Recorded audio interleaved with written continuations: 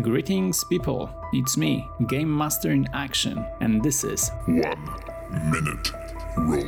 a short idea for a session. After waking up from the cryosleep, a spaceship crew en route intercepted an SOS signal.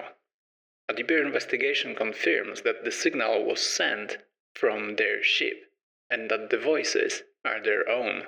How is that possible? Is it a joke? Maybe the corporation is conducting a psychological experiment on them. Or maybe, due to some distortion in time-space, they received a signal from the future.